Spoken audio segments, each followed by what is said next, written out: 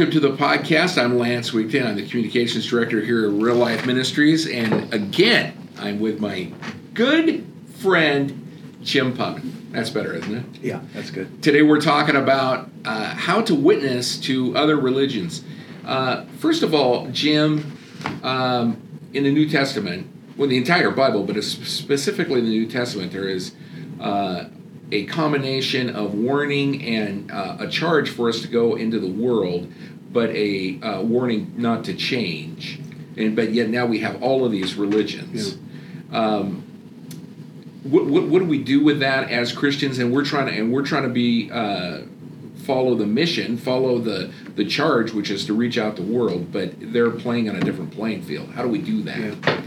Yeah, your point of in the Old Testament and the New Testament, it was in both cases from God, Old Covenant, New Covenant, a warning to obey the laws that were given, a warning against false prophets who would come and change those things in the Old Testament, clear warning. In the New Testament, same thing. Here's the truth.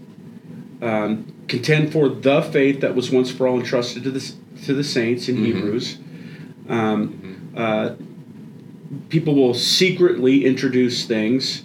And so you've got this, here's the truth, covenant given by God through Scripture, obey it, watch out for people who are coming to change it. And Jesus himself, in Matthew 24, tells us that there will be false prophets who will come. People will actually leave the faith. They'll actually, their love will grow cold. They will fall into all of this. And so he gives it as a warning. And, the scriptures tell us that the devil is a liar, a deceiver, and he's captured the world. And he our job is to come with the message of the light. Jesus came as the light into darkness, as the hero of the story to save us from deception, self-deception, spiritual deception, cultural deception. And our job is to go into the world and preach the truth.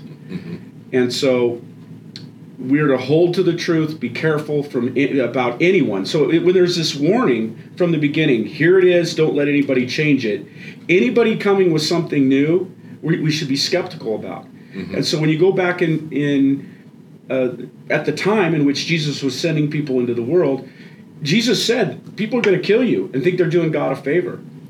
You're not going into the world to affirm their religions. You're going into a world that's deceived to bring good news of the gospel from the one true God, and Jesus, God the Son, the Savior. And so every one of the disciples were killed.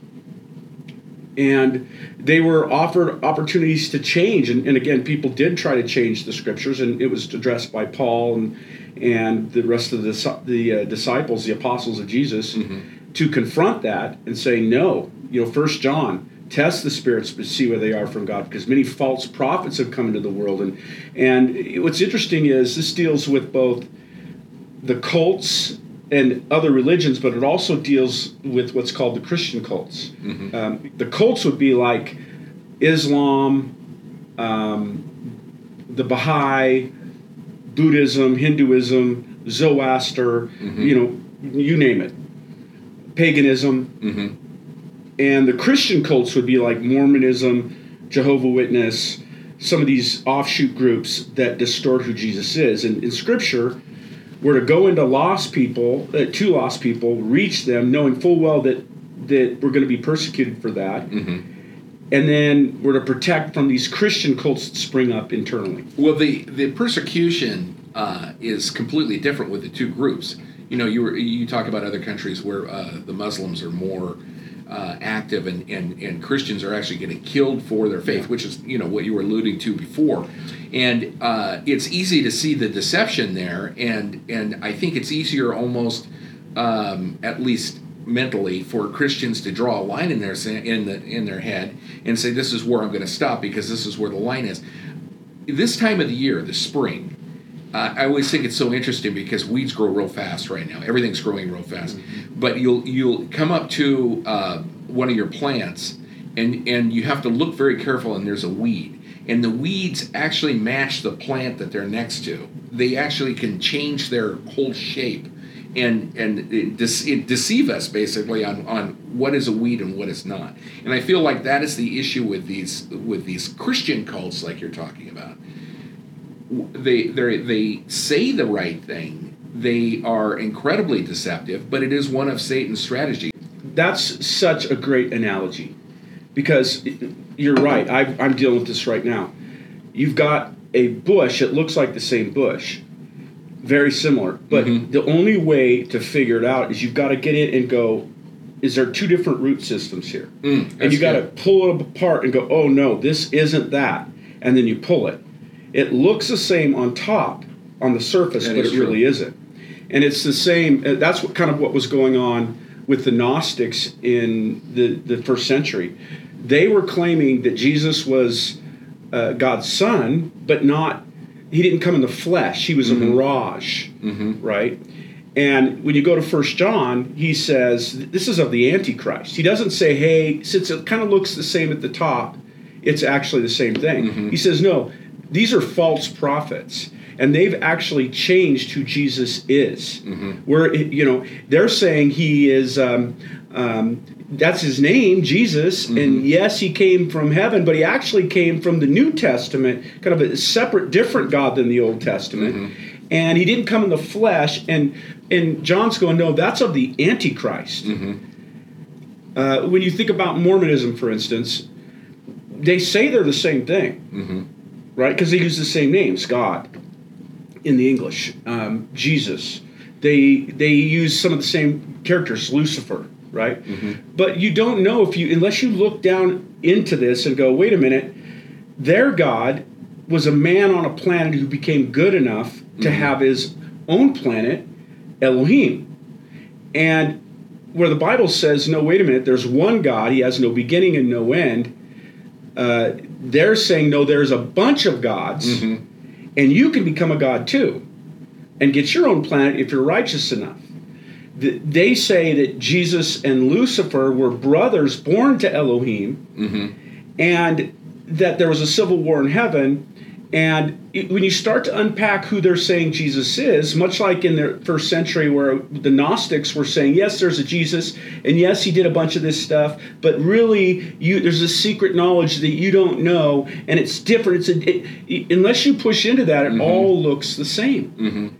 Which, I mean, in this case, if we look at, I want to bring up the Mormons. I'm not just banging on the Mormons. It's all of these groups, but the Mormons, they care about the family. They have family night.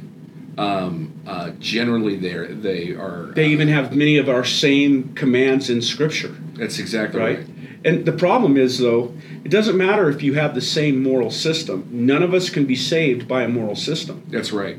Right? The law was given, and yes, it helps us create a positive lifestyle out of chaos, but it also condemns us because none of us can live the law, which is why the sacrifice of Jesus had to come, fully God, fully man, one of the Trinity, never had a beginning, never has an end.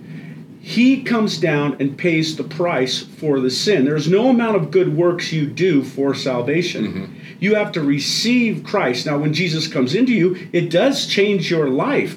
But you do what you do not to achieve one of the three levels of heaven, right?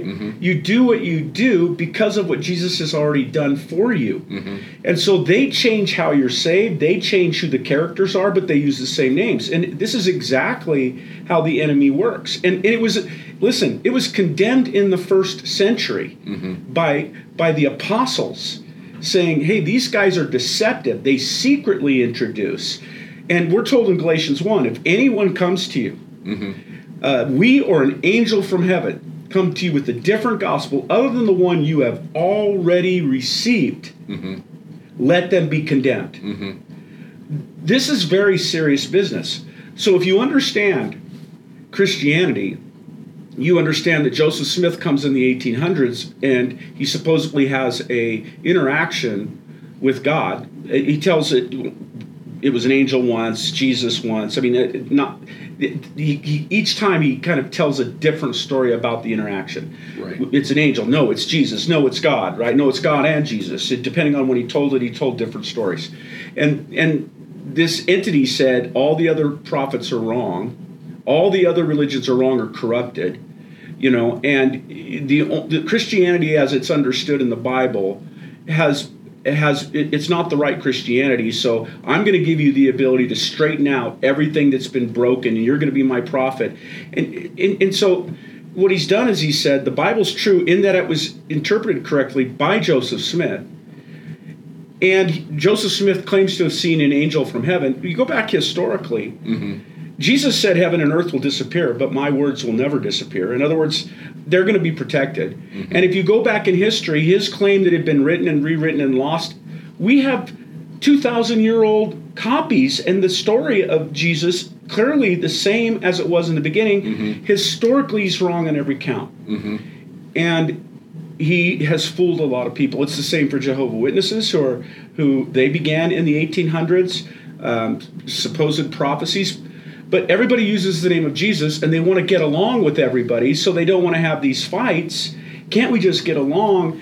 And listen, how we handle our differences is also a Christ issue. Do you know Jesus? The fruit of the Spirit is love and joy and peace. We're not supposed to be mean. We're not telling them because we hate them. Right. We're telling them because we love them and they've been deceived.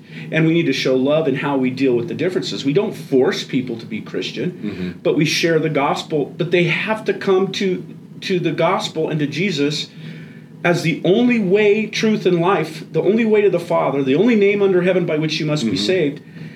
And if you don't do that, you don't love them either. So then that's not a fruit of the Spirit. If there has to be some conflict. It's how are you using that conflict, and how are you interacting with the people? That analogy that you said about where is it rooted? I think would this be fair? To answer the question, how do let's say I have a neighbor and they are. I'm trying to think of the Tom Cruise religion off the top of my head. I can't think of it. Yes, Christian Scientists, or the Scientologists. Scientologists, right. And I find out they're a Scientologist. I have a conversation, it all sounds good. The reality, though, if I'm going to reach those people for Jesus, reach somebody from another religion, is I first need to go to the root. I need to find out actually what they believe, not what... not necessarily what they're saying, because words have different meanings. Right. They could say, well, I believe in Jesus. Well, okay, what does that mean to you? What do you believe about Jesus? Right. And you have a conversation, you get to know them, right? But again, you made an assumption.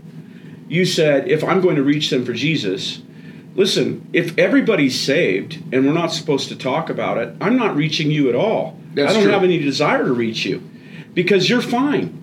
I'm almost inoculated from the gospel itself, which is why cults are so deceptive. Yeah, because they'll either tell you, no, we're right about how to get saved and you're wrong, right? And they'll either try to win you and you're trying to win them, or they'll go, well, then let's just not argue about it. Let's just be friends, or they'll just walk away from you altogether. Right. We could do the same thing. We could go, well, I'm just walking away from you. We're just going to agree to disagree, or it just doesn't really matter. No, none of those answers are right. I don't just walk away from you unless I'm going to keep pursuing and trying to reach you, assuming that I understand that it's my job to reach the world, like Jesus said. And it's not okay that we disagree. I mean, I can't force you, but I care about you and I love you and Jesus wants to save you. And you're not okay if you don't know Jesus. Jesus made it very clear. You are not okay if you have not accepted Jesus. Jesus is the only way. And if I care about you and I know that God loves you and wants to save you, I have to have that conversation or be praying about an opportunity to do that, doing good deeds and being kind and hoping that you see a difference in me. Now, again, I can't knock down your door, and you may be like, hey, we let's just say hi in the yard if we're neighbors. All right. But if I can find a way to minister to you, I'm going to, and I'm going to keep praying for you in hopes that I'll get the opportunity to share the difference. But I'm not going to go, well, you're such a nice person. You must know God. No. No, so I hear people say this. If you have the fruit of the Spirit, then you must be saved. No. People can be nice people and put on a face and even do the nice things for the wrong reasons. And you could even be nice, right? I mean, I'll be honest. There are some people that are nicer as non-Christians than some Christians are as Christians. True. But niceness, apart from truth, the truth is, whether you're nice or not, you have to have accepted Jesus as Lord and Savior because you're not perfect. No one is. Being nice doesn't get you into heaven. It's what Jesus did on behalf of people who are sinners, and we are all sinners. That's really good. To reach people, we got to reach them the right way. And the other thing is, and I almost feel like this is a caution as much as an approach, is know what they believe, not necessarily from them, because they might not even know. Yeah, that's a great point. I'm always amazed by how deceptive the cults are with their own people, with the origin story of their actual faith, and to find that out, and then you can actually know where they're rooted. Otherwise, you're going to be deceived yourself. There is a chance that, as the relationship goes, you actually become discipled away from your own Christianity. That happens, and again, that's very true. Sometimes people have joined a church because they were nice or whatever, and they use all the same words, but they don't actually know what the church really believes. And if you don't ask the right questions, oftentimes they won't tell you. And so you have to become curious, and you have to have a relationship, and, going around beating on people isn't going to win people to Jesus. I would also say this. Like we were talking about the Baha'i a little earlier. Yeah. And that's a up-and-coming religion. It's, hey, can't we all just get along? Even though it's not new. Right, it's not new. But it's kind of taking new ground right now, especially with young people. It's like, hey, it doesn't really matter what religion you are. They kind of all lead to the same place. And I actually studied the Baha'i when I was deciding on Christianity, so it's old, because I'm old. And the problem with it is, it's remember, I became a Christian based on, just because there's a religion doesn't make it true. What are the historical roots of it? What do they actually believe? And the Baha'i is kind of like, hey, just be sincere. Every religion contains, some truth. It doesn't matter which one. It's like, let's just all get along. Kind of what I would consider a one-world religion. You can be a Christian. I'm going to be a Buddhist, but yes, we should love people well. We'll end up in the same place. Right. Yeah. The problem is, you can't say that Islam and Christianity are the same thing. Both of them are exclusive. A Muslim, Muhammad didn't teach that you were okay if you were a Christian or a Jew or a pagan. You were actually given the option to become Muslim, convert, or die or go into slavery. They would kill you. They conquered an area and forced people to become a part of their religion. It's exclusive. And historically, you can't claim some of the tenets of Islam and go, they're all the same, and not understand the differences. Some people might say, well, Christians and the Crusades and the Catholics forced people to become Catholic, the Native Americans and all that. Yes, true, they did. But there's a difference between people who came after Christ being stupid and what was Jesus like and his early disciples like. They didn't force anybody to do anything, whereas Muhammad did. Some of the tenets are similar. Just like, the devil is always going to, say some of he doesn't care if you have some shared morals, because, you being moral is not going to save you. Right. So when you think about the Baha'i, Buddhism, Hinduism, Islam, okay, there is some similarities, but the things that are most important about those religions are not the same. How you get saved, how you approach God, who God is. And so, listen, if the Baha'i were true, what that really is saying is, just be sincere. Mm-hmm. Believe what you're going to believe. Be a nice person. But who gets to decide what a nice person is? Mm-hmm. Who gets to decide? In the Muslim faith, who gets to decide? Do you actually perform circumcision on girls? Is that nice? That's not nice. Do you actually get to treat women like dogs? Is that, I mean, who gets to decide what is nice in a faith? There has to be an objective standard that we all live by. We have different views. Who gets to decide? Mm-hmm. It doesn't actually work in practicality. Somebody has to put together a law that's moral. Problem is, when you have opposite things being moral and cultures coming together, that gets really hard. Or you just throw open the doors to whatever anybody thinks. Yeah, it's very naive, but on the outside, I can see why it's attractive to a younger generation, because they're talking about peace. You're talking about very little conflict, and you're talking about love, and you're talking about serving. Well, but it's not. If all truths are okay, just follow your own truth. What if your truth says that you want to sleep with your neighbor's wife, and what about your neighbor's husband? Mm-hmm. And what about my wife? Mm-hmm. It leads to absolute conflict. Mm-hmm. Because people do what they want to do, and the problem is when you do what you want to do, it runs right over the top of somebody else's well-being. Mm-hmm. It doesn't lead to less conflict; it leads to more. Right.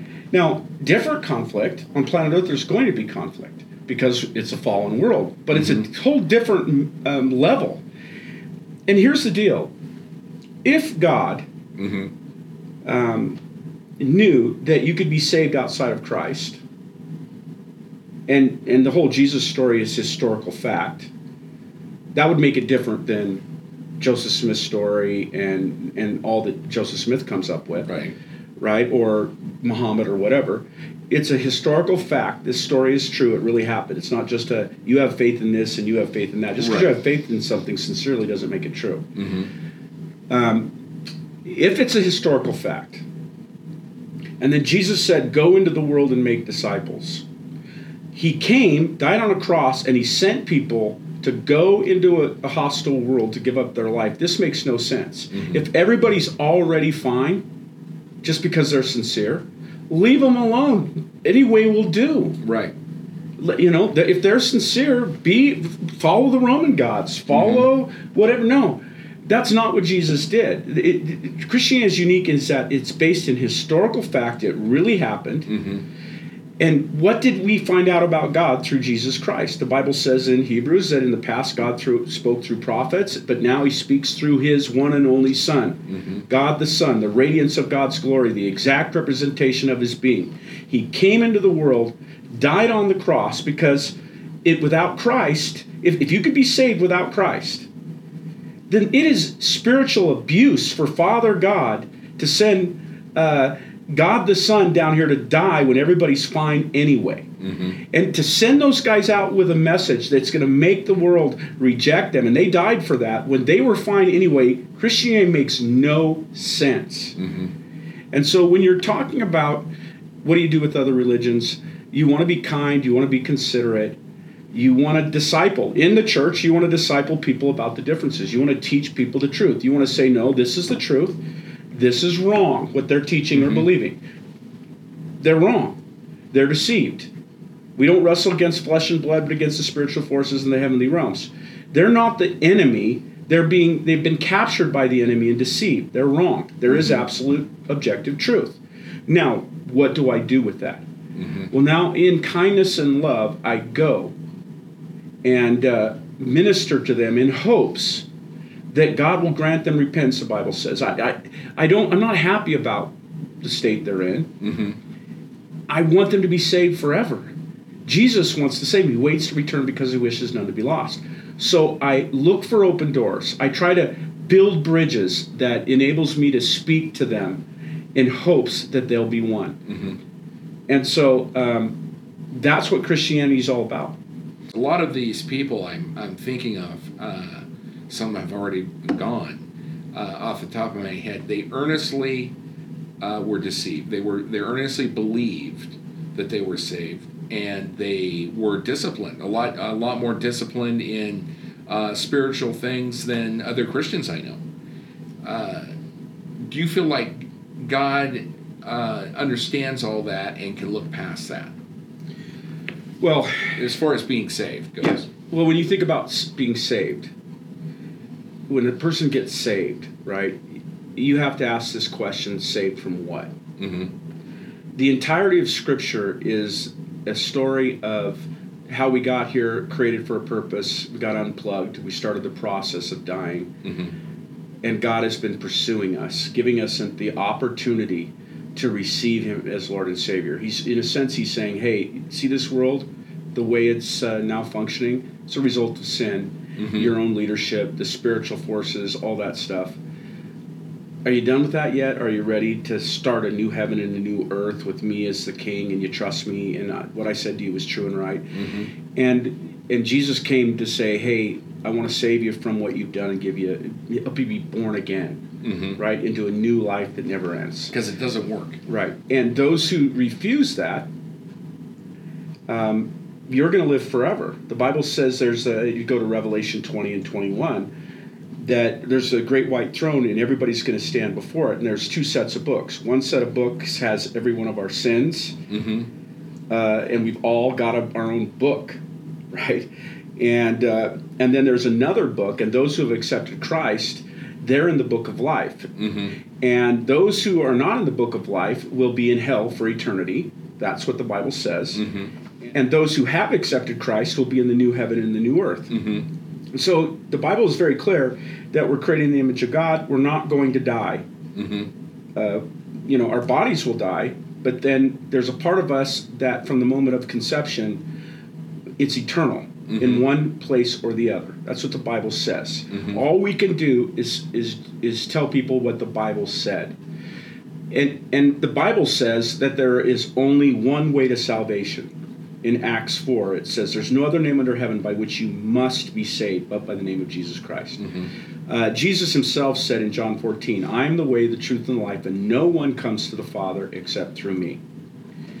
All right, so we believe that Jesus obviously is the Messiah. He's God in the flesh. He speaks for the Father. We believe that the New Testament says what it says. And we were sent to go into the world to people who, if you go to John 3:16, for God so loved the world that he gave his only begotten Son, that whosoever believeth in him should not perish but have eternal life. Then he goes on to say that he didn't come to condemn the world. The world was already condemned. So, in a sense, the river is going to the lake of fire. Right? Already. Yeah. He's created a diversion out of that. And if you don't accept that sort of stream into living water, you're going to the lake of fire. So Jesus is saying, in effect, in John 3, that unless you take the diversion of Jesus, the river flows to one place. Right? Unless you take the river of life, and you get to choose it. So when you talk about people who sincerely believe what they believe, and maybe they didn't know the truth, or maybe they've never heard the truth. First of all, if Christians were doing what we were told to do, going into the world and making disciples, there wouldn't be anybody who didn't know. But that doesn't mean there wouldn't be people who didn't believe. Yeah. So here's what I know for sure. If you've heard the message and you've rejected it and refused Christ, there's only one place left. And even if I think that I did accept Jesus, it's just a different Jesus. It's not really Jesus. Yeah. And I believe that all I can do is trust the scriptures on this. When, for instance, Revelation, you've got the Jews, right, who they believe in the Old Testament alone, and they have not accepted Jesus. They believe in a Messiah, but Messiah, not Jesus. Yeah, Messiah. And if you go to Revelation 2 and 3, John, by the power of the Holy Spirit, says they're a synagogue of Satan. That's what he calls them, the synagogue of Satan. Right? There are people who have been deceived. There is plenty of evidence in the world to see there is a God. General revelation, Romans 1 says they're without excuse. Jesus came to the earth, and again, if Jesus wouldn't have come, Jesus said, then they would have an excuse, but he did come. He did do things. And so here's what I know. If they were already fine, why send us out just because they're sincere? Then they're fine. Why would we go out and die? Why would Jesus have died if they were already fine? So my job really is this. I'm going to share the gospel. I'm going to share the truth, which includes the bad news before the good news. The bad news, we were all going here, all fallen short of the glory of God. That's part of the gospel. The good news is Jesus is the Messiah and he saves us. And he benefits us in life and in eternity. If Jesus has some other way of judging people, that's totally up to him. Right? Right. He's God. Now, he won't contradict. God will not say one thing and contradict right. it. If he said it, it's true. If there's another way that I'm unaware of, that's for God to decide.